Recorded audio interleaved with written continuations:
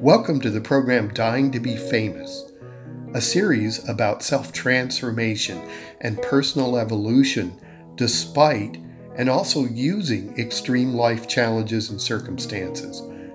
I'm your host for the program, Robert Coleman. Episode 6, Imagination. Welcome to Episode 6. Imagination is one of the most powerful components of the mind in the world. Imagination can make you healthy or sick, rich or poor, happy or sad. Segment 1, Just Your Imagination, considers whether imagination might be real or not.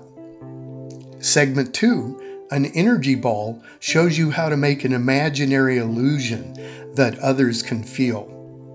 Segment 3, Imagination and Life Challenges, considers how imagination plays into contributing to both positive and negative experiences and results.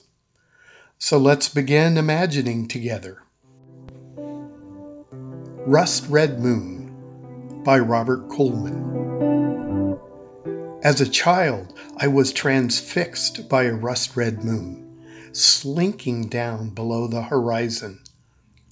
Memphis, you were so warm and muggy, a chorus of 10,000 insects buzzing and whirring, and an air conditioner in the house turning on and off with a loud thunk.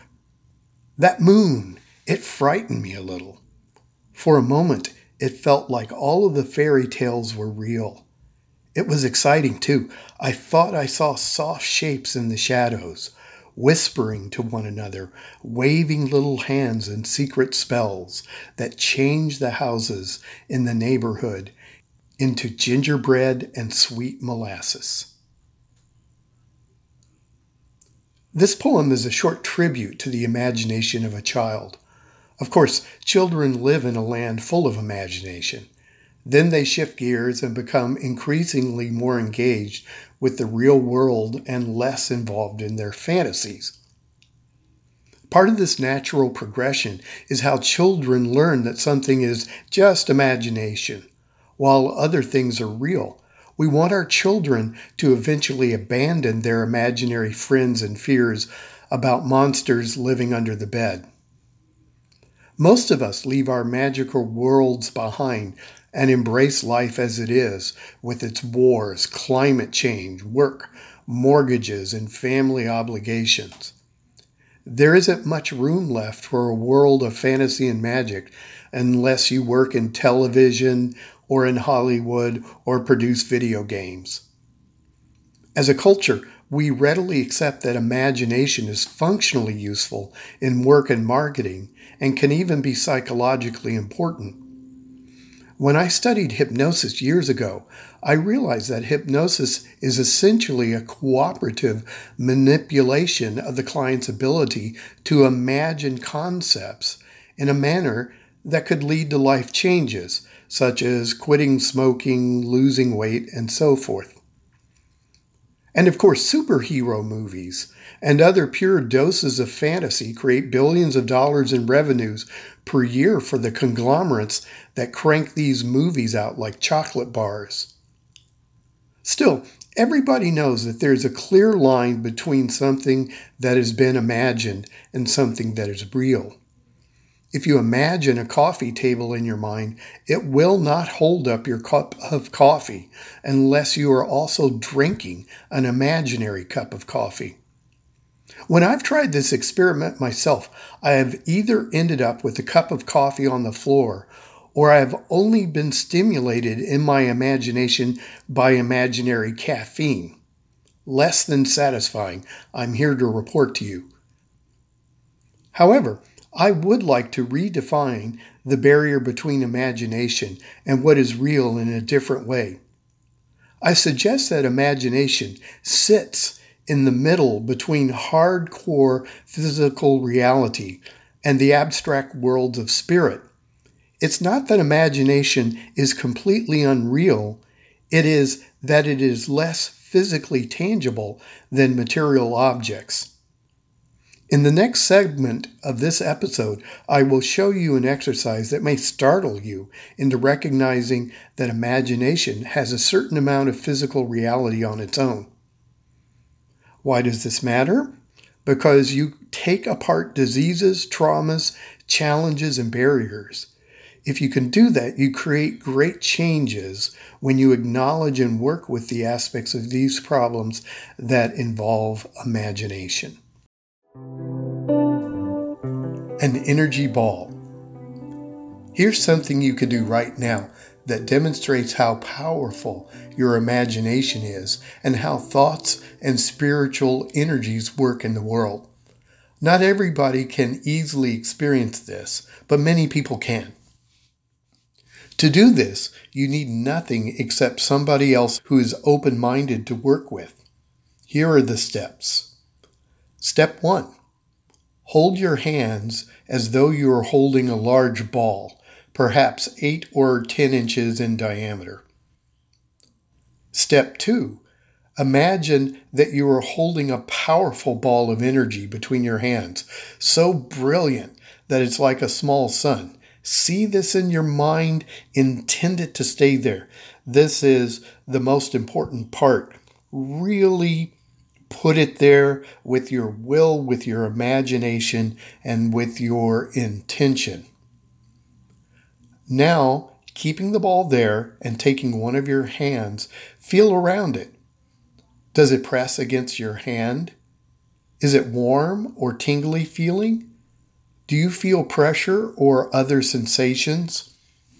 I've shown this exercise to many different people. Many people are surprised to find that they'll feel pressure or they'll feel a tingling sensation or even heat. It's like you have made an illusion that is real enough to you that you can experience it at least in a quasi-physical manner with your body. Okay, step 4, continue intending for the ball to persist. Now put it down on a table or other surface near you. Really keep it there in your mind. Coming in from above or from the side with a hand from the outside, do you still feel it? How big is it? How solid? Now, continuing to keep it there, go ahead and explore around it. You may also notice that if you go in it, like say into the middle of it, you don't feel very much. It's like the barriers of it often have more intensity and are easier to experience. Step 5. Now have someone else come in and explore the ball that you've made. Can they feel it? What's it like to them? It's really interesting. People will feel around and they'll go right there. And you know that they've got it. You can tell and they can tell. Of course, not everyone can feel this for many different reasons. But I've been surprised how many people can. Okay, now go ahead and get rid of your ball. You rub your hands together, stop making it in your mind, it's just gone. Imagination and life challenges. If you had success with the previous exercise, you might get the idea that imagination is more real than people think it is. Bingo! Now, what parts of your challenging circumstances are imaginary? Problems, the idea that something is bad, good, left, right, up, down. You understand what I'm saying.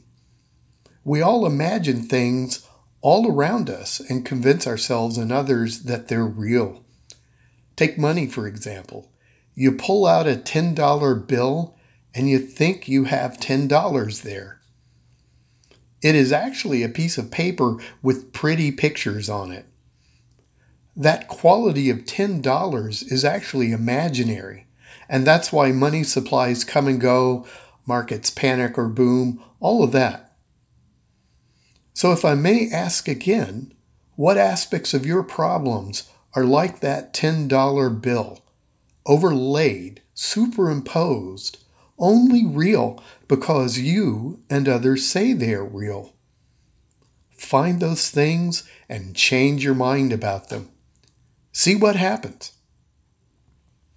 The other side is also powerful. You can imagine something positive and new with enough force that some parts or all of it may actually show up. Good job if it happens. A positive attitude with persistence and drive is vastly more powerful than a hangdog, poor me perspective. Imagine yourself healthy, capable, loved, making progress. Some of these ideas may bear actual fruit. However, there is one fly in the positive thinking ointment. If you've already firmly decided that something isn't with powerful imagination, you'll get unpredictable results if you suddenly decide that that thing is. In other words, when you contradict your own imagination and your own decisions, you get confusions as a result. Extra credit for understanding that the decision that something isn't could be long ago and forgotten and yet still have power. So you want to create something today, you want it to be there, but at some point in the past, you didn't want it to be there.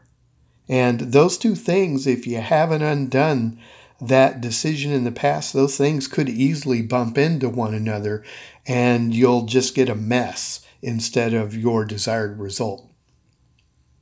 As the saying goes, be careful what you wish for, you might get it.